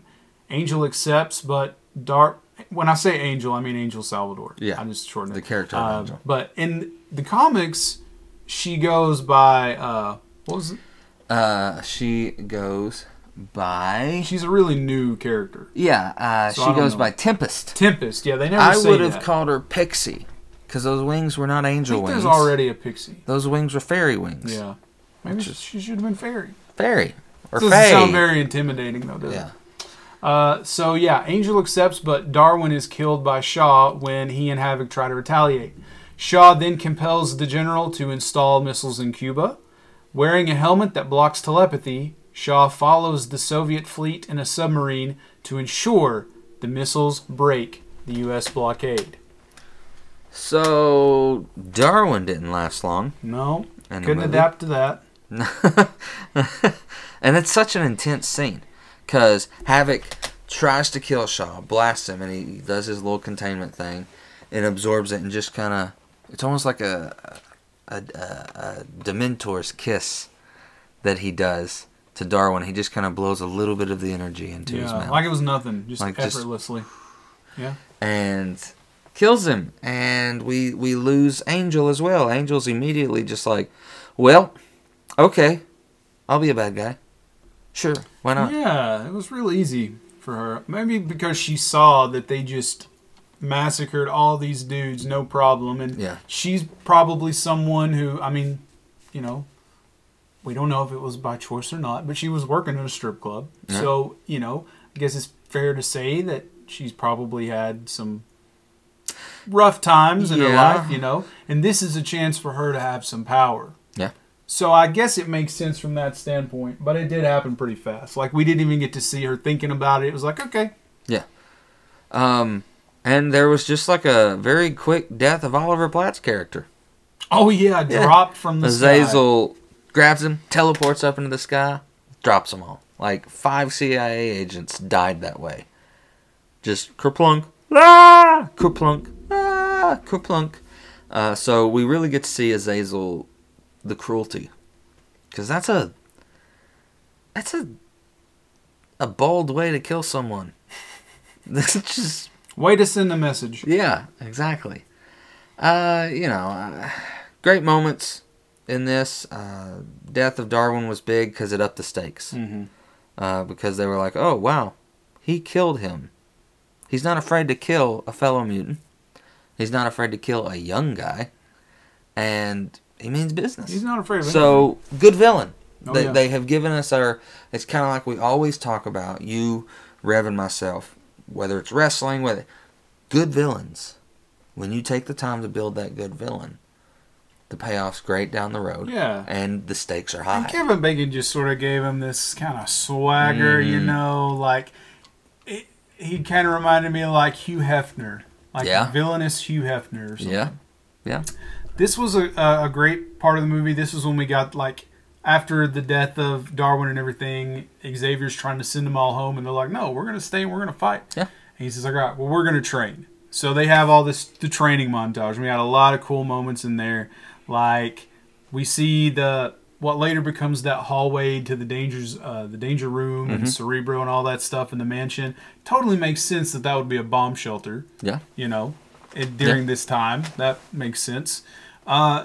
Is it just me, or did Hank like cop a feel on the mannequin in the Havoc part? Do you know what I'm talking about? He's holding it. Yeah. They're setting the mannequin up. It's Charles and Hank, and they're doing the thing where they stand next to the mannequin, so he's forced to shoot precisely at the mannequin. Beast cops a feel. straight up cops a feel on that Pulls mannequin. straight up a number 5 Why? from Umbrella. Why is he doing that? He's a... It is like number 5. Dolores. Wow. It was a great scene, though, because it was also kind of funny, though, to see Havoc use his power, because it looks like he's hula hooping It does. to control It it. does look like it He's was. just... We had a lot of great Xavier and Eric moments. Like, he teaches Eric the thing about rage and serenity. Like, the peak of your power lies somewhere between your rage and a sense of serenity. So, like, he shows him, yeah, you have some horrific memories of, like, being in Auschwitz and all that stuff, but there's good things here, too. Like, Think of your mother. He shows him, like, his mom before all that stuff. So, finding that in-between spot is going to give him the real sweet spot to his power. He moves this massive dish, this massive satellite dish. Yeah. Imagine you live in the area, and that's your cable dish, or whatever. Oh, no. And you're just, like, watching, like, the epitome of, like, Survivor or something, and all of a sudden you're like, what? Oh, even What the better, heck? like, it's the middle of the Cuban Missile Crisis. Yeah, so you're just watching the news. Kids are being taught to hide under their desks at school. It's like, maybe we should keep up with what's going on in the world. Let's watch The TV, signal guys. goes out. What? Magneto's heck? at it again. It's just, I got it. I did it, Charles. Magneto's the worst neighbor we've ever had. Thousands of people lose their TV signal, but he had a great moment. We also got the iconic playing chess. Yeah, They're playing chess started at the playing Lincoln chess Memorial, and it's like that battle of the minds. You know, I love all the Xavier and Magneto stuff. In every movie. And mirroring that from the original movies was a good touch. Yes, it was. One of my favorite Magneto quotes from this movie: "Peace was never an option." That sums up Magneto basically to a T right there. From what we know about him in the future and his plans for humans and mutant supremacy and all that stuff, peace was never an option. No. So I loved that. Beyond that, why didn't Shaw just have Emma Frost get into the president's head to fire the missiles? Just because. Because he is arrogant. Because he is arrogant, and he loves to be the puppet master. And if you're a puppet master, it's not a quick game to be the Godfather. Like at any moment, Don Corleone could have had everyone killed. Sure. But he didn't. He wanted to play the game. There's an arrogance at playing the game. And Sebastian loved playing the game. And that's sort of the Hellfire Club's thing, too, like influencing politics and money and all that stuff. So, sort of their signature. And I think it was in this section that Shaw said the thing about how the mutants are the children of the atom. They were born from radiation. And that... So they'll be fine. Yeah. We'll be fine in the nuclear war. Yeah. We'll be the new leaders of whatever's after. Exactly. Very much also kind of Age of Ultron. Yep. Ultron's very like, I'll survive. There's only so many different conflicts that any given story can have. So, especially in superhero movies, like, you're going to see repeated, recurring conflicts like that. Nuclear war. Yeah. We'll survive. Let's blow the whole thing up. We're gonna be, the supreme beings. Yeah. We're gonna take over, whatever. You say nuclear war, I say new world. Let's call the whole thing off. Yeah. So, moving on. Mystique tries to convince Beast not to take his cure. He tells her that their appearances will never be accepted as beautiful. Mystique then tries to seduce Eric by taking the forms of various women, one of them being original Mystique from X1, 2, and 3. Right. And we get the new favorite meme that everybody uses. I want to see this. No, the real this. No, I mean the real this. Perfection. But he explains that she is beautiful in her natural form. Hank uses the cure on himself, but it backfires and enhances his mutation, giving him blue fur. Beast then pilots the team in the X-Jet to the blockade line. Xavier uses his telepathy to influence a Soviet sailor to destroy the ship carrying the missiles, and Eric pulls Shaw's submarine out of the water. Once Eric is able to see Shaw's helmet, Xavier freezes him. Despite Xavier's objections, Eric avenges his mother by killing Shaw with the Nazi coin given to him as a child, bringing it full circle. Such a poetic from the beginning of the movie. Yeah, such a satisfying ending to that story. Such a great death for Shaw. And he even counted, he counted with the gun on his mom. Like, when I count to 3, he counted as that coin went into his head, too. It was perfect. And the helmet. Yes. This is the origin of Magneto's helmet. Yeah. He even puts it on. Yeah. And at that moment, he is done being Eric. I always talk about those moments in movies or TV shows where you get that, you feel something, right? We live for that. I remember seeing in the theaters when he put that helmet on, he's like, oh, sorry, Charles, whatever, and he puts the helmet on. I was like, that's it. So, yeah, love all that stuff. So we're at crunch time, we're at the blockade, and I could imagine this is pretty historically accurate. It is. Okay, so now JFK would have called it a quarantine, not a blockade, because a blockade is an act of aggression. It's a sign of like, hey, we're at war. So he said, no, it's a quarantine because we're not going to allow any more. Cuba had already reached out to Russia to get help because they were afraid of the U.S. because the U.S. had sort of funded this whole potential takeover of Cuba, the Bay of Pigs. Yeah. So they were like, all right, well, this isn't good, so we need help from the Soviets. So they had missiles set up that they were building in Cuba. U.S. found out, said, no, that ain't going to fly. They put the quarantine up to keep any more things coming in. And they said, okay, if the Soviets cross the line, it's on. Yeah. Right? And we know quite a bit about quarantine over the past year. Fun historical fact. To peel back the curtain a little bit, born and raised Catholic. So was JFK. JFK was our first, and until now, only Catholic president. Yes, he was. And I'm a huge fan of JFK, and historically learned a lot about JFK. Did you know that the Bay of Pigs, all that stuff, was really hurting his approval rating? Think of it that way. But the minute he came on national TV and said, I'm sorry, that was my fault. I take full credit, full responsibility. I made a mistake. I am incredibly sorry to them. His approval rating shot through the roof because they're like, he's honest. Which is also probably for the best because that probably led him to not make such a hasty decision because his people were telling him, we need to strike on Cuba. We need to go bomb Cuba. And he was like, let's see if we can come up with something. I made a mistake once. Because if he had done that, that's materials and resources owned by the Soviets. Cuba and the Soviets are together. That would have been World War III. You know, there were so many times where we would have never happened because the world would have probably ended, you know. So, and having that tension in the movie, pulling it back into this world, such a great touch. So that's one of my favorite things about it.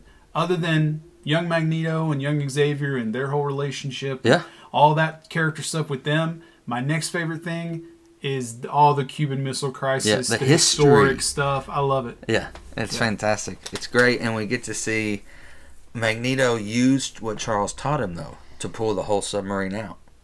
He didn't use his rage. He used peace at first. He was just effortlessly pulled the submarine out, sat it down, opened her up, and then we get that epic scene with the coin. We glossed over a little bit the Mystique trying to seduce Magneto. I didn't like that. I didn't either. But it did kind of give us a little bit why their relationship is the way it is in the original trilogy. Right. And it makes sense for her to not only be that way with him, but to like go with him in the end because, you know, like think about all the times that Xavier, when she's in her blue form, he's like, oh, what are you doing? Why are you looking like that? You know, and he's like, she says, oh, would you date me? He's like, oh, of course I would. You're a knockout. You're so beautiful. She's like, no, like this in the blue form. He's like, oh, his tone changes. It's almost kind of like he looks at her as naked. Yeah. That way. Like, it's very clear that he's uncomfortable with her in her natural form. He's like uneasy about it. But then teaches his mutants to be proud of their gifts. And then even Beast, he's like, oh, well, you're beautiful now, but the way we look, no one's ever going to think that. So she's hearing that all the time. And then there's this other guy saying, no, you're beautiful the way you are. Of course, what's she going to do? She's going to go with the guy who compliments her. Yeah. Yeah, exactly. So I feel you, Mystique. You do you, girl. Hey, you are beautiful blue. Yeah. I think she's very beautiful blue. No matter if it's Rebecca or J-Law. Yeah. Beautiful in the blue. I love it. So, let's close it out. Fearing the mutants, both fleets, the Soviets and the United States, fire missiles at them, but Eric turns them all back on them. Moira tries to stop Eric by shooting him, but he deflects the bullets, one of which hits Xavier in the spine. Another continuity thing to talk about. Yeah. This distracts Eric and allows the missiles to fall harmlessly into the ocean. Xavier and Eric part ways due to their differing views on the relationship between mutants and humans. Eric leaves with Angel, Azazel, Riptide, and Mystique. Later, a wheelchair-bound Xavier intends to open a school for mutants at his mansion. Moira promises never to reveal the location of Xavier and the mutants, but Xavier still erases her memory during a kiss. Finally, Eric frees Emma Frost from confinement and calls himself Magneto. So let's touch on the continuity error first. Oh, okay. So this is a continuity error when you are connecting it to the previous films, because at the beginning of X3, when Magneto and Xavier go to pick up Jean Grey and meet her for the first time as a little girl, Xavier is walking. Yeah. Okay. And now in the comics, I believe that the whole wheelchair thing happened because he had a battle with the Shadow King in the astral plane or something, and that damaged his legs or his spine. Damaged his neuro pathways. Yeah. So that was, and they didn't want to get into all that, so I get it. But again, like, as an audience member who is a fan of the previous movies, sitting in the theater seeing that, I'm like, now wait a minute. He's walking in X3, and it's 1987?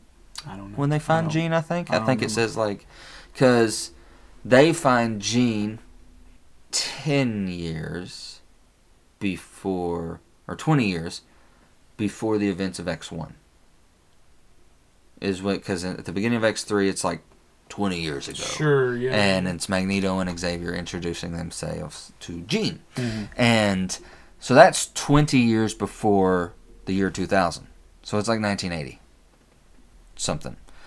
And he's walking just fine. But this is 63? 62? 62. 1962. It's right before. And he's paralyzed by the bullet. Yeah.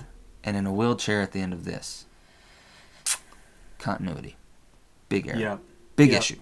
So all that stuff was running through my mind when this happened.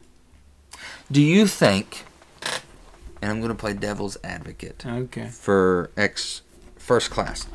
Do you think First Class was supposed to be a full reboot and nobody from the originals is ready to continue the story?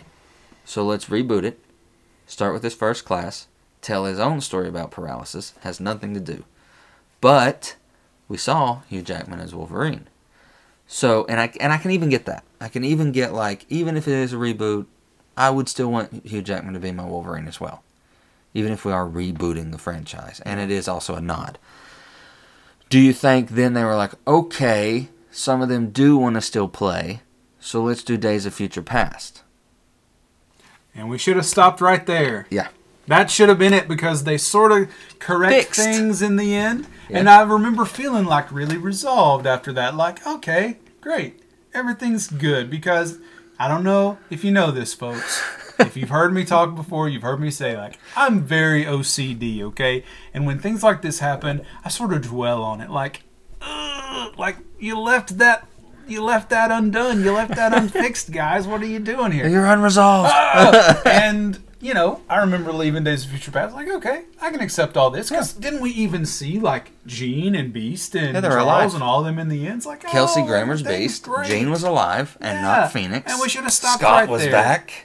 That should have been the end. People would have looked back on these movies, the First Class series, I think, much more fondly had it not been for the final two. Apocalypse and Dark Phoenix. Rough. Real rough, guys. But other than that, other than the continuity issues, this final act, this final scene, we get Magneto in his debut, quote unquote. The birth, I guess, of the Brotherhood. Because he does, even though he without saying it verbatim, he basically says, "I had to kill Shaw," but he's not wrong. We are better than them, and we are the future, Charles. And I love. We get the adage that Mystique kind of builds: mutant and proud. Remember, Beast, mutant and proud. So there's somewhat also of a... I found myself going, good for you. You know what? I'm a human, and you probably hate me. Magneto would probably hate me as a human and think that he couldn't trust me and that he should be over me. I should be a slave to him. But I would look at him and go, good for you, Magneto. You got your revenge. You killed the jerk who killed your mom. And you know what? We are jerks to you. Why stop there? Why stop there? I might be a normal average day Joe, but I want to help you out here, big guy. I mean, I'm not really big on the whole killing people, but I get your side. But at the same time, I'm like, hey, you know, Xavier's right too. You know, peaceful route's a good way to go as well. Yeah, it's tough. It is tough, and I think that's been my biggest tough spot with the X-Men is I don't necessarily agree or disagree with both sides. Magneto or Charles. Kind of like, I don't... Well, obviously, we're meant to lean on the Xavier side of things. That's the right answer. But sometimes when you are peaceful for so long and nothing changes and no one hears you, it's hard. It leads to, more frustration. Yeah, it leads to other things, which we've, art imitates life. We've seen this in real life, which is, thinking back to this time, civil rights and segregation and all that stuff, which is really what this draws from. Yeah, I mean, this was all based off of social injustice. The creation of the X-Men was Stan Lee saying, these are people who are the same as you and me, but deemed as dangerous and different. And it's about letting your freak flag fly and embracing. And we should be peaceful and embrace each other, especially for our differences. And I think that's why I really love the X-Men. They are my favorite part of Marvel. They're my favorite faction. They're my favorite stories that under the Marvel banner. Always have been. And I think a lot of it has to do with, people are different, but by God, you should love them. And you should embrace them. Yeah. Because of their differences. Yeah. Not in spite of their differences, but because of their differences, you should love and embrace them. Yeah. And that's why I've always... Because everyone is worthy of that, at least. So I've always tried to kind of use my nerd knowledge of the X-Men to how I treat people. See, Mom, you can learn lessons from the X-Men. All those comic books. All those Saturday mornings getting me up at 6 a.m. with waffles watching the X-Men cartoons. I learned something, Mom. Yeah. I learned something. And it was to be inclusive of all. So we are finished with X-Men First Class. Overall, out of 10. Eesh. What do you give it? I'm going to give it a 6. I'm going to give it a strong 6. A 6+, we'll say. Okay. Not quite to a 7. So a 6.4. Yeah. We'll go with that. A 6.4. Because it's great. It's entertaining. Cast, pretty good. Mm-hmm. Most of the effects, pretty good. My only real gripe was I didn't think that Emma Frost looked too good. And her performance also I thought was a little but, the story, minus the continuity, great. So I would agree. Yeah. I think a solid 6.4 is good. I would even maybe be a little more apt to give it a 7 out of 10 because the continuity is a big thing for me, but with especially pre-MCU, now with these X-Men movies and the Fox franchise and early MCU, I take them with a grain of salt. Yeah. So I'm gonna give it a 7, just for shits and gigs, because. And maybe because we now, like in hindsight, having MCU, kind of like what you're saying, it changes the perspective of everything that came before it. Yeah. It changes the way you feel about it and the way you view it, yeah. and all that. So I think had this been pre-MCU, well, technically MCU had started, but it was still, before it really kicked in. So, I probably liked it a lot more when I saw it the first time than the way I feel about it now all these years later. Yeah. But I'm going to stick with my 6.4. Okay. I like it. What do you all think? Have you seen it? Do you enjoy it? Do you dislike it? What are your qualms? Well, if you haven't seen it, you don't need to now, because we just told you the whole thing. Just took you to the entire plot. Like, why sit down and watch it when you've got the 30 and Nerdy podcast? Telling you all about it. And not just telling you all about the plot, but casting things and Easter eggs. We spoil you. We do. Thank you all for tuning in to this episode of 30 and Nerdy podcast. Don't forget to rate and review this episode as well as the entire show on podchaser.com. If you're listening to us on a podcast platform that allows you to leave a rating and review, hit that 5-star button and hit that subscribe so that you stay up to date with all things 30 and Nerdy podcast.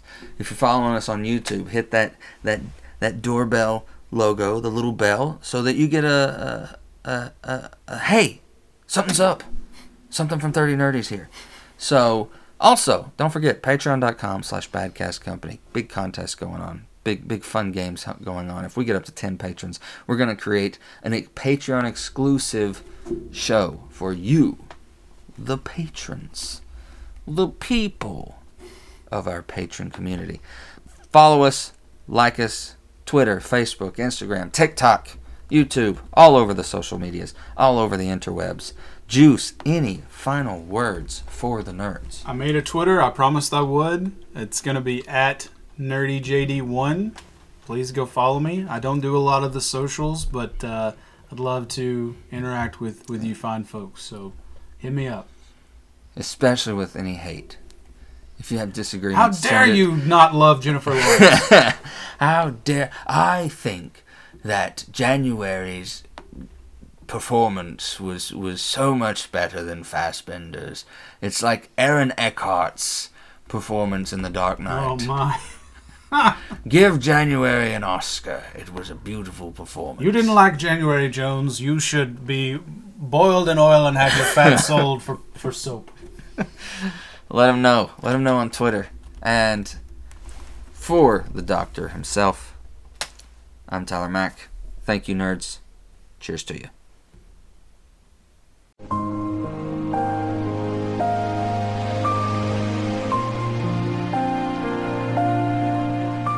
You've been listening to the 30 and Nerdy podcast, the flagship show of Badcast Company Productions.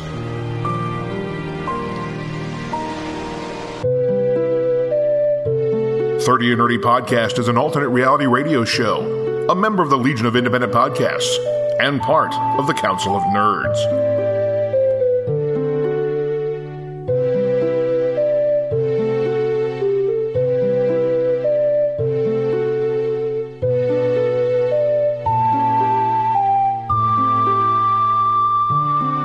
Find us on Facebook, Instagram, Twitter, and TikTok. Join in on the conversation using the hashtag 30andNerdyPod. You can find us and other amazing podcasts at podchaser.com by searching The Apocalypse and Pod Nation.